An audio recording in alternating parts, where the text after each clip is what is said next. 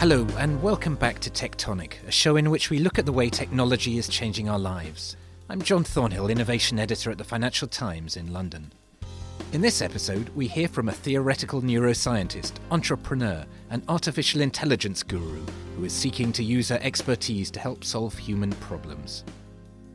We need not only more responsible application of AI, understanding that real-world data is messy, and if we're looking at correlations, it's going to mislead us. But I actually think it's deeper and more fundamental than that. We need to understand how to actually solve problems before we think or allow the AIs to try and solve them for us. That was Vivienne Ming, who describes herself as a professional mad scientist. I caught up with her recently in London and asked her why she chose that particular epithet. Well, quite frankly, because we had a hard time thinking what the hell else to call myself. And we realized that at its heart, what we did was science, because we never know if it's going to work. And clearly what we do is mad because no one else is doing it. And this is at Socos Labs in California. Can you tell us what is the work that you're doing there? So after many years of being both an academic and then an entrepreneur, I was really confronted with what comes next and feeling that what I wanted most was to have a positive impact on people's lives. In fact, it's what I went to school for in the first place. So after collecting some advice from people, which was largely hire a social media manager, it may be true, but I just don't want it to be true, I decided to found an institute. It's something like a think tank, except what we do is we field requests from anywhere in the world, from parents with dying children, through companies worried of laying off employees, up through the United Nations, looking at global scale policy. And they ask us to help on problems that no one else can seem to figure out. And for the most part, by the good fortune of my life, we get to do it for free because I'll pay for everything. And are you using AI to solve some of these problems, or how does it work? I got my professional start as what's called a theoretical neuroscientist. And if anyone in your audience had never heard of that term before, just substitute the word lazy for theoretical. We make fake brains on computers and we study what they do. And we study brains to come up with better machine learning, which is a form of artificial intelligence. So my whole career, starting 20 years ago, began with me doing real-time lie detection based on face recognition systems for the CIA. That's a great start in a career. It was clearly morally gray, but for a kid, an undergraduate, getting their start in academics, to see that you could build these things and they could learn on their own to read expressions. And I'll say, I was able to take those algorithms later and build a system for Google Glass, the wearable computer, that would allow autistic kids to read facial expressions. In fact, when they learned how to read facial expressions in social interactions, they learned empathy as well. We use the same algorithms to reunite orphan refugees with extended family members. So, I have this incredibly powerful tool. It's not magic. It can't solve problems that I can't figure out the solution to on my own.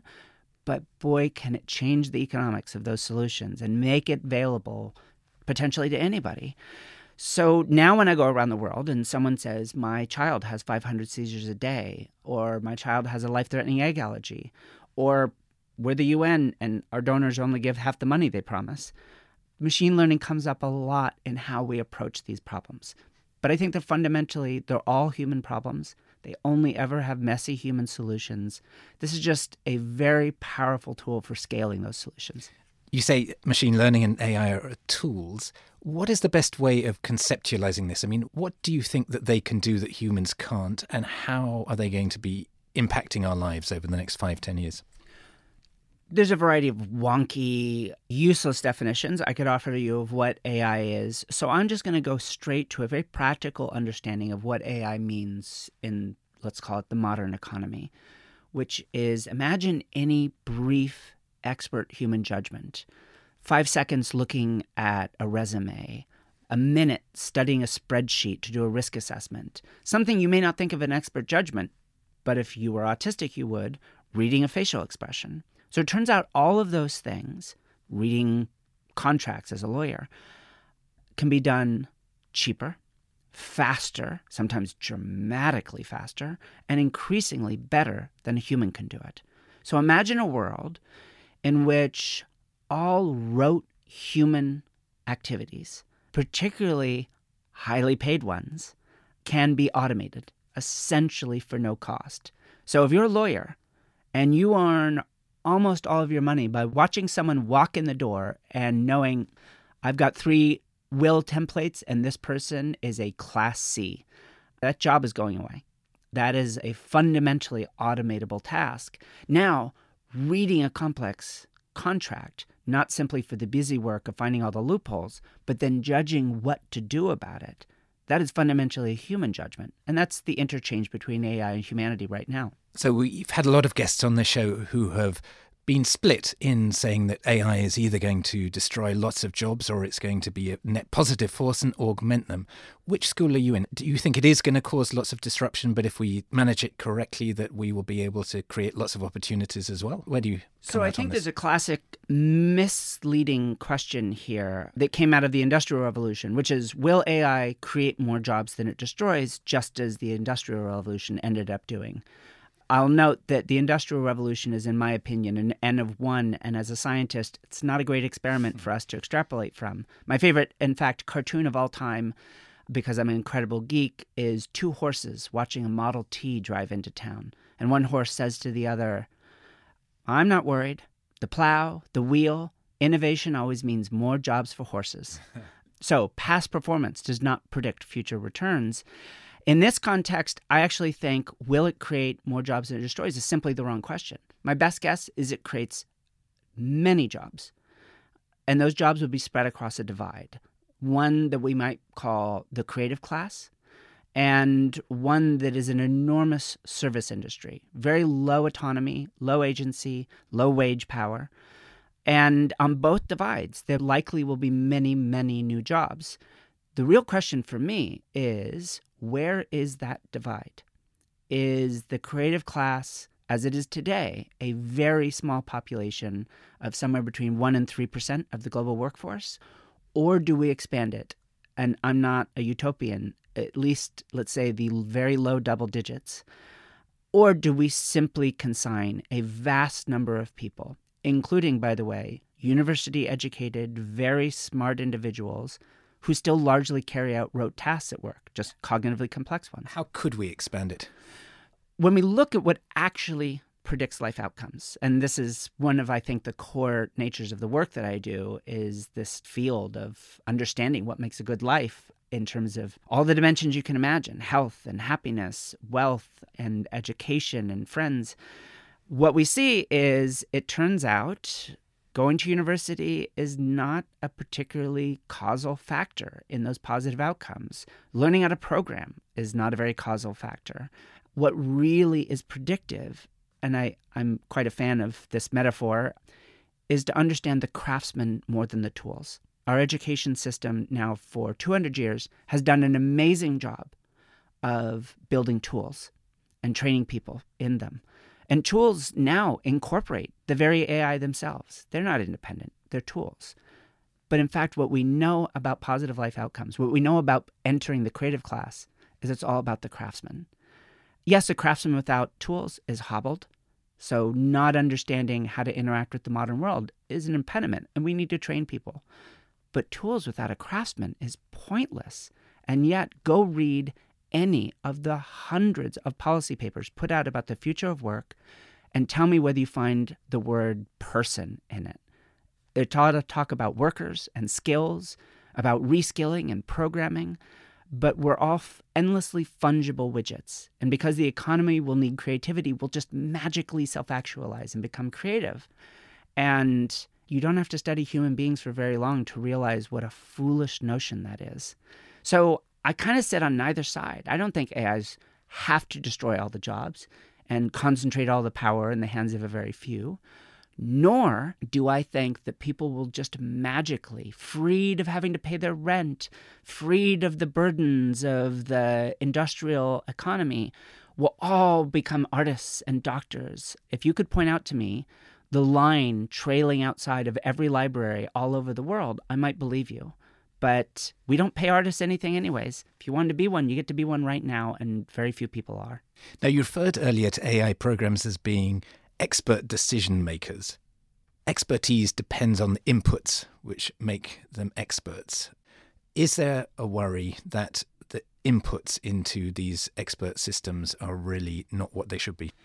Yeah, so there's two takes on this. And I think the consensus view in the machine learning community, and one that has really entered the public's mind, is we need to understand the data that we feed into this thing. 10 years ago, I got a call from the Wall Street Journal, and they said, Dr. Ming, Google just labeled a couple as gorillas, a black couple. Is AI racist? And my reflexive response was, it's the same as the rest of us. Depends on how you raise it. And it is true in that context that most AI systems are overwhelmingly trained on the job resumes, the images, the criminal history of certain classes of people, and they become deeply biased as a result. Here's where I break with the consensus. They've described a genuine problem. My response is that if our solution to that is we need to show our AIs a fantasy world to make them believe everything is wonderful and harmonious and black people are just as good as white people, then our models have failed because they should have been able to figure that out from the real world because it's already true. So the problem is, and forgive me if this gets a little wonky, the vast majority of relationships to be found in data are correlations, not causes. In fact, the overwhelming number in any real-world data set are just a bunch of spurious correlations that have nothing to do with what actually makes a great employee or whether someone committed a crime or not. And yet, modern artificial intelligence is dominated by those correlations. And so we're frequently misled. The most famous recent case was the AI system that Amazon tried to build for itself to improve hiring that turned out to be unfixably sexist. If you even had the word women's on your resume, it would downgrade the resume. And as it turns out, I had the chance years ago to tell them that that approach wouldn't work, and they didn't take my advice. So we need not only more responsible application of AI, understanding that real-world data is messy, and if we're looking at correlations, it's going to mislead us. But I actually think it's deeper and more fundamental than that. We need to understand how to actually solve problems before we think or allow the AIs to try and solve them for us. I was at the Open Data Institute where they were discussing the issue of algorithmic fairness, and there was a fascinating debate about its fairness to whom. Is it to the individual? Is it to society? Is it in some cases to the judicial system? These things might not be the same. So is it better to imprison people even if 1% of them are innocent because that's a benefit to society? Or is that an outrage because if you're the person who gets jailed, clearly you think that is completely unacceptable? Is it possible to have algorithmic fairness in practice? So there's this famous theorem in machine learning. So now we're getting down to the math. That's called the bias variance trade-off. And it's not much of a metaphorical extension to infer from it that in any real-world condition, you can never have an unbiased system. Not AI, not humans, not rats. It doesn't matter. If it's making judgments in a noisy and uncertain world, it will always be fundamentally biased. Now, the question is the brunt of that bias borne unjustifiably by one group in society? If it can never be perfect, we have to just accept that fact, not trivialize it, but in fact engage with those imperfections. When my son was diagnosed with diabetes, in the months leading up to it, I was on Google every night, Googling about bedwetting. Turns out that one of the most common symptoms of type 1 diabetes in little kids is prolific bedwetting because it's the only way they can get rid of all the sugar that's building up in their bloodstream. But I didn't know that, despite my very fancy-smancy degrees. So I was there searching, and in a funny way, I'm truly not calling Google out about this, but in a funny way, Google knew or could have known. I know this for certain because I work in this space. If they'd really wanted to, they could have sent me a message that says, Dr. Ming, you might want to check in with your pediatrician. Support for this podcast and the following message come from Corient. Corient provides wealth management services centered around you. As one of the largest integrated fee-only registered investment advisors in the U.S., Corient has experienced teams who can craft custom solutions designed to help you reach your financial goals, no matter how complex. Real wealth requires real solutions. Connect with a wealth advisor today at Corient.com. That's Corient.com. Now, you can understand why they don't do it, because they could be wrong. And what would the liability of being wrong be? And what trust do they have? But what's interesting is so many companies have punted on that and simply said, you know what, we're not engaged with this at all. And you have to understand that is a moral decision as well. That is a decision to allow some number of kids to die from ketoacidosis, from severe blood acidity accumulating from essentially them digesting their own body. And you could go through and look at suicide rates and all these sorts of things on social media. These companies actually care. They are genuinely running research projects internally. I know, because I've collaborated on some of them. But turning that into public policy, turning that into a genuine opportunity for them to do what they believe is right as individuals and get around their fears as a corporation is truly challenging. I mean, Eric Schmidt, when he was at Google, famously said that their job was to walk right up to the edge of creepy without overstepping it. So had Google sent you that message saying you ought to check your son out, would you have felt that overstepped the edge of creepiness? Well, again, I am far from a normal human being. I've been tainted by having spent far too much time around cyborgs and being one myself. Having said that, that isn't the only response. Your child has diabetes or it doesn't, or our algorithm estimates a 71.2% chance that you should go see your pediatrician. Instead, for example, Google controls my newsfeed and could actually bias it towards salient, relevant stories to try and evoke that in me. It's possible to have a proportional response rather than it be all or nothing. All I really want us to do is to have a much broader and honest discussion that there will always be consequences. Such a system would be wrong. How does that morally justify not doing something when we know we could net save lives? And we could take that over time. Believe me, I've thought about it quite a bit. Let's just start the conversation and think where we could go from here.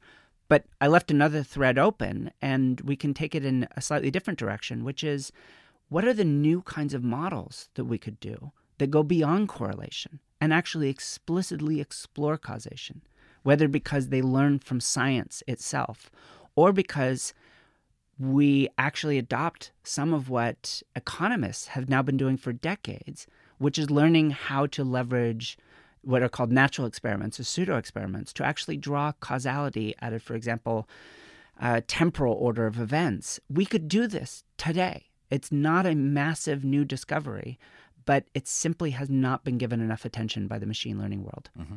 Now, you were talking earlier about human biases, and you have a fascinating perspective on aspects of this. You grew up as Evan Smith before transitioning to become Vivian Ming. How were you treated differently as a man scientist to a female scientist? Oh, my goodness. So I don't hear that name so much anymore. But I was who I was, and I'll just throw this unasked answer into the mix.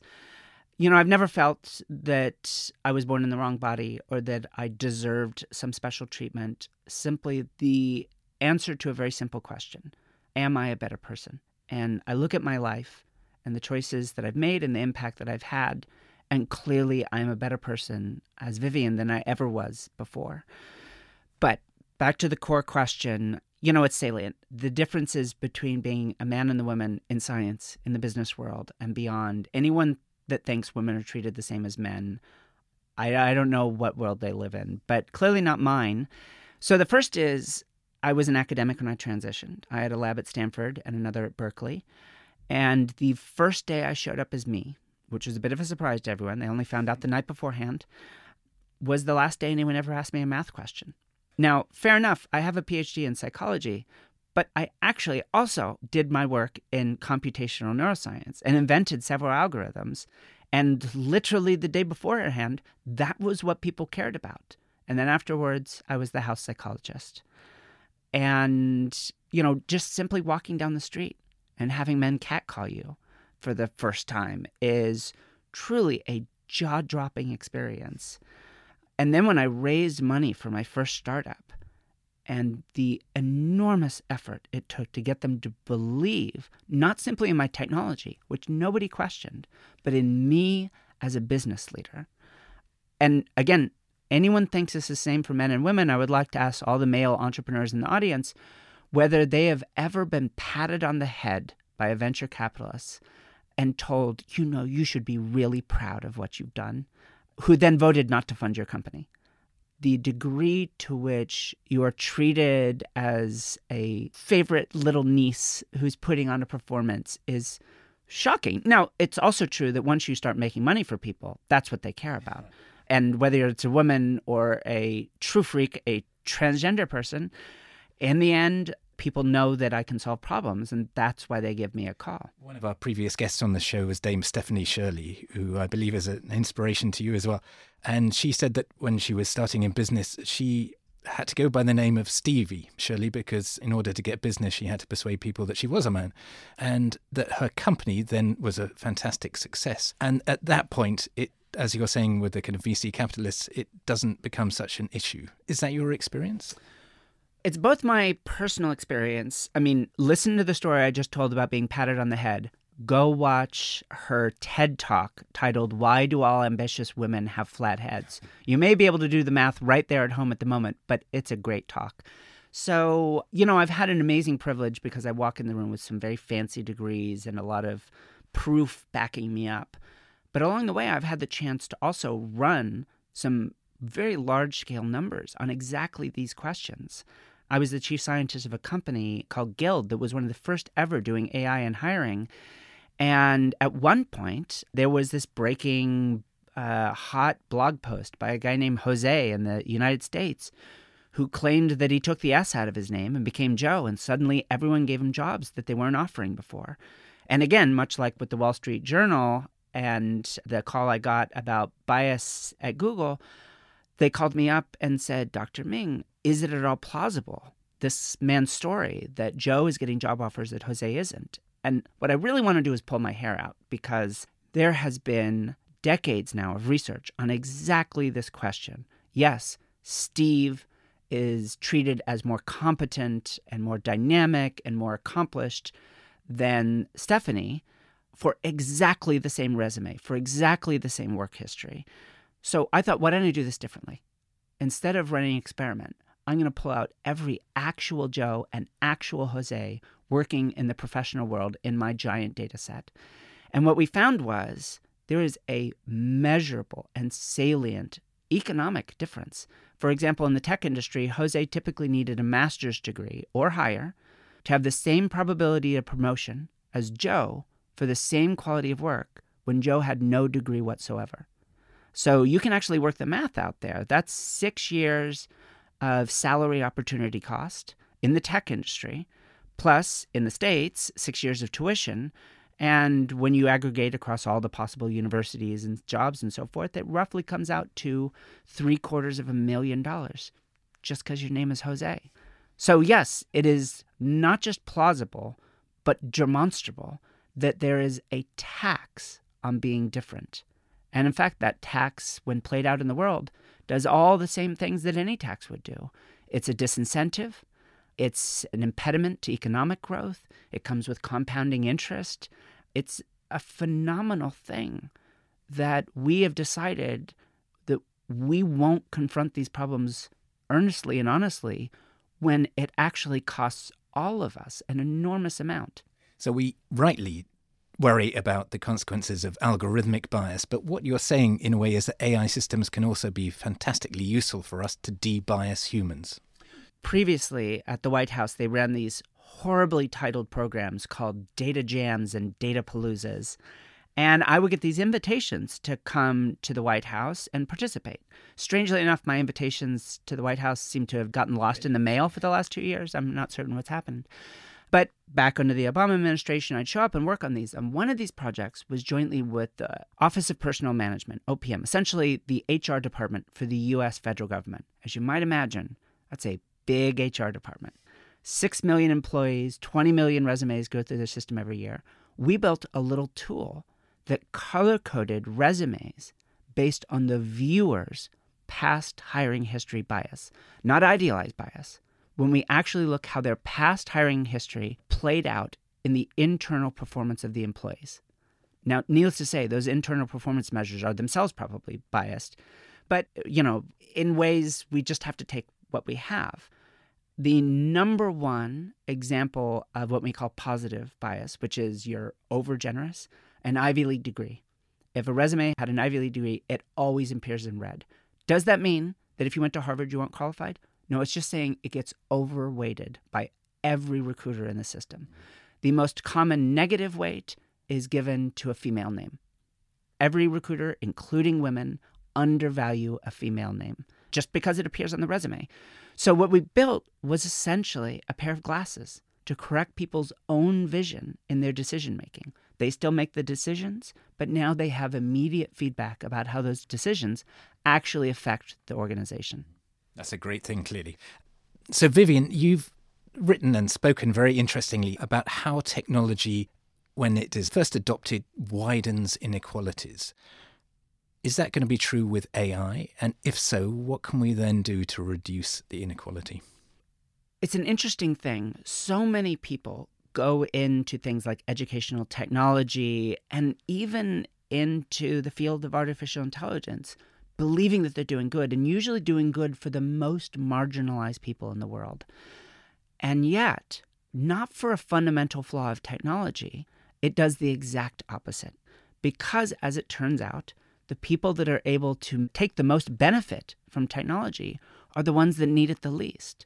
So if I invent this amazing educational technology that could potentially change kids' lives, you have to understand, I then put it in the App Store, assuming that some mom in a township outside Johannesburg, whose grandmother washed some white woman's clothes her whole life, whose mother washed some white woman's clothes her whole life. Now it's 20 years post-apartheid, and that's her job too. She fully understands that her daughter can be anything. But why would she possibly believe it will come true? Why would she invest her time, her money, her effort into going to the App Store and dealing with all the bandwidth problems in her local community and a very expensive phone that is likely held by dad most of the time, and actually leverage this technology to make a difference? It is so much easier for my kids with two scientists well off in Berkeley, California. We will always make more use of this technology and extract more value from it. So that's similar to the idea that drugs only really get developed to tackle rich people's diseases. How can we democratize AI then? So I think one of the things we have to be is stop solving AI problems and start solving human problems. So if you think you're solving a human problem, when in fact what you're building is something that's only going to be useful to your friends or your kids, then you haven't actually solved a human problem. And that is such a constant issue. We have talked about trust in technology and trust in elites. And I look at the stories around Facebook. This was something that was invented essentially so that kids at Harvard could get laid. And then suddenly it seemed like it was going to change the world, literally drive revolutions, maybe even displace the idea of government itself. And yet we found out that what it really is doing is replacing zoning out in front of a sitcom. That when you put an EEG on someone on any social network, not just Facebook, they look like they're about to go to sleep.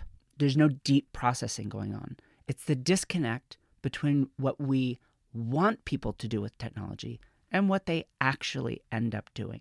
And if you've ever built a tech company, you realize that is actually the fundamental problem of building a product, is no one ever uses it the way you wanted to. So study the problem. The main reason innovation fails isn't the limitations of technology. It's that the people didn't actually understand the problem they were trying to solve. Thank you very much, Vivian. It was a tremendous pleasure. Thank you. We often conclude by asking our guests 3 rapid-fire questions. The first of which is, which do you think are the most overrated or underrated technologies? Well, goodness, this is easy. Blockchain is far and away the most overrated. I've never seen a technology so desperately in need of a problem to solve. Okay. Second one, What is the greatest threat to the technology industry at the moment? I think people losing faith in it. The degree to which we've already seen a decrease in trust in what are called the elites, the human elites, I think will be paired very strongly with loss of trust in technology itself and innovation. These things are supposed to make our lives better, and then it turns out all these amazing transformative technologies, search and AI and social networks, are in fact making our lives worse, and genuinely so, measurably worse. And final question, what book would you recommend for people who want to understand this modern world of technology without it being a technology book? Without it being a technology book, so I can do a plug here. I have a book coming out called How to Robot-Proof Your Kids. But if you wanted to go get some books today, I think there are some that are wonderful. And even though I disagree with large sections of it, The Second Machine Age, I think, is a wonderful book on the impacts of technology and AI specifically on society. I just think they're a little too sanguine about its implications, but at least it will frame some of the issues really well. Well, I hope that's inspired you to contribute to our informal survey. If you would like to join the debate, please email us at tectonic@ft.com. We'll be back with another episode of Tectonic next week. In the meantime, if you're not already a subscriber and would like to discover more FT content, take a look at our subscriber offers at ft.com/offer. This episode of Tectonic was produced by Fiona Simon.